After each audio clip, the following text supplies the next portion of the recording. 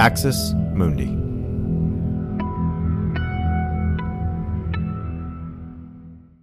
You're listening to an Irreverent podcast.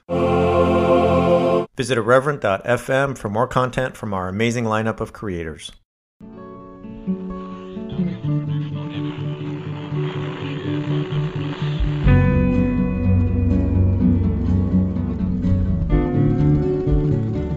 Welcome to Straight White American Jesus. My name is Brad Onishi. Our show is hosted in partnership with the Capps Center at UCSB.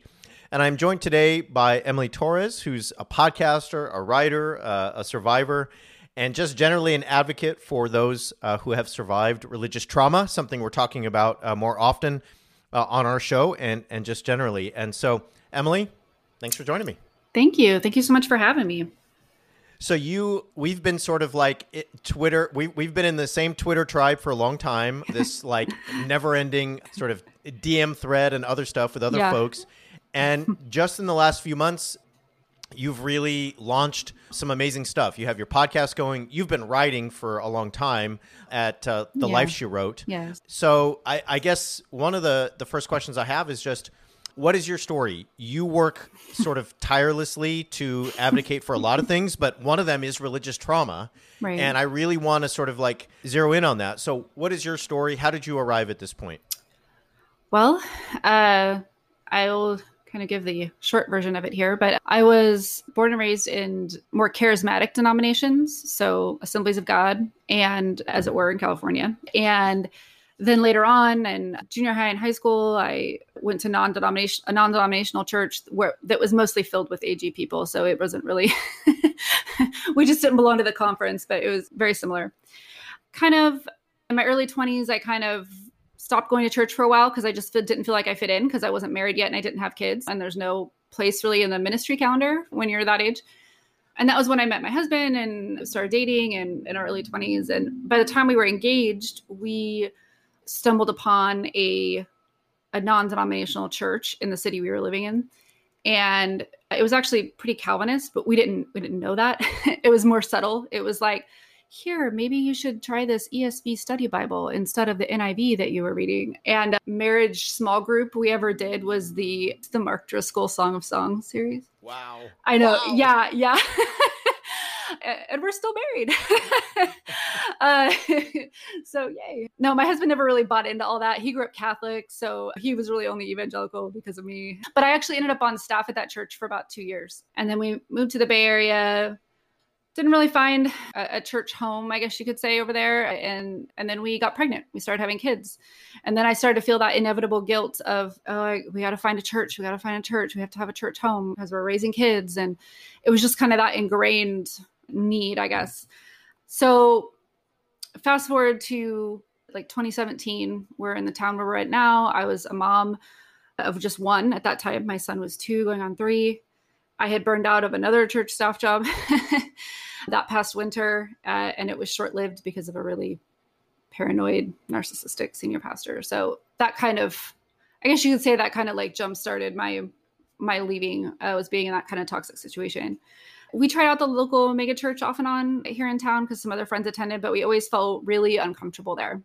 And I was really struggling with my mental health, feeling overwhelmed as a stay-at-home parent. I was confused and really struggling with these biblical ideas that a woman's highest calling was supposedly a wife and a mother, and really starting to feel like I missed out on a lot of life because I didn't ever try to have like a career on my own or have something of my own or a different identity. I think I was really struggling with identity, but I didn't have the language for it then. And so on top of that, I was following a lot of the like white evangelical women authors and speakers on social media. And I just started to become increasingly frustrated with, at that time in the US, it kind of felt like the world was kind of burning down a little. We had the Me Too movement kind of kicking into full gear.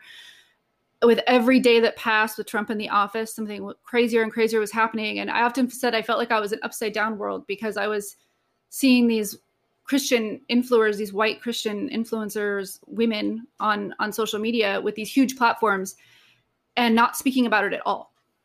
Just like radio silence. They're still tweeting out their one verse scripture and like talking about discipleship. And I'm like, this doesn't add up. Like this doesn't make sense. And it was probably around that time, I would say like maybe fall of 2017, I found out I was pregnant again with my daughter, with our second child. And I found this crazy little pocket of Twitter with these people that called themselves ex-evangelicals. And I was like, who are these people? First of all, they sound like me, but I didn't know anyone else like me existed. Yep. I just thought I was like this rebellious kid. And that's what I always felt in my mind, even though I was a grown-ass woman. But and it wasn't long after that I found somebody said, oh, you need to read Rachel Held Evans. You need to read Searching for Sunday. And I did. And I was blown away because this woman was saying all the things I've been thinking in my head for so long. And here they were on paper in front of me. And so when she was writing Inspired, I got on the advanced reader copy list so I could get an advanced copy and review it. And I read through the whole thing in like a weekend. And I was pregnant too. So like my emotions were just like on high. Like, I'm sorry, I have to go. I'm so sorry. I have to go lock myself away and read this book for the entire weekend. Like I need to go. And again, the same thing. I felt like somebody had crawled inside my head and was writing down all of the words. And we were the same exact age. Our children were the same age. She was pregnant at the time also with her second child. So there was a lot of these parallels that I felt like this person, she was this respected author in progressive circles. And so instead of just feeling like this rebellious child rebelling against my past, I felt empowered and like I had permission to ask the questions I needed to ask. Yeah. So that was kind of kind of how I dove into that world and started deconstructing. I bought a ticket for Evolving Faith in 2019 before she got sick. Yeah. Yeah. And then I still went. So I went that year in Denver, and it was a really healing experience, but it was also kind of what made me realize that I didn't need to hold on to that label of Christian anymore. Yeah. It was a little traumatic. I still think at that point, I didn't understand or grasp that evangelicals are not good at lament or grief.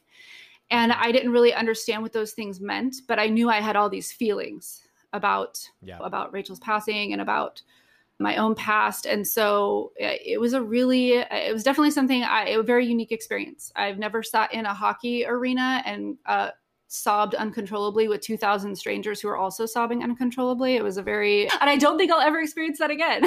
Yeah. But it was, and I cherish all those people, and I still follow all those authors, and I will buy their books and I will gift them to people, and but I've definitely kind of removed myself from that label of Christian, as it were. Thanks for listening to this free preview of our Swag episode. In order to get access to the full episode and so much more, become a Straight White American Jesus premium subscriber by clicking the link in the show notes. It'll take you like 2 clicks, I promise. In addition to getting access to this episode, you'll have access to the entire Swag archive, over 550 episodes. You'll also get an extra episode every month, ad-free listening, Discord access, and so much more. All that for less than $6 a month, and it helps us keep our flag up and continue to safeguard democracy from religious nationalism, extremism, and rising authoritarianism. Check it out. It's not hard, I promise.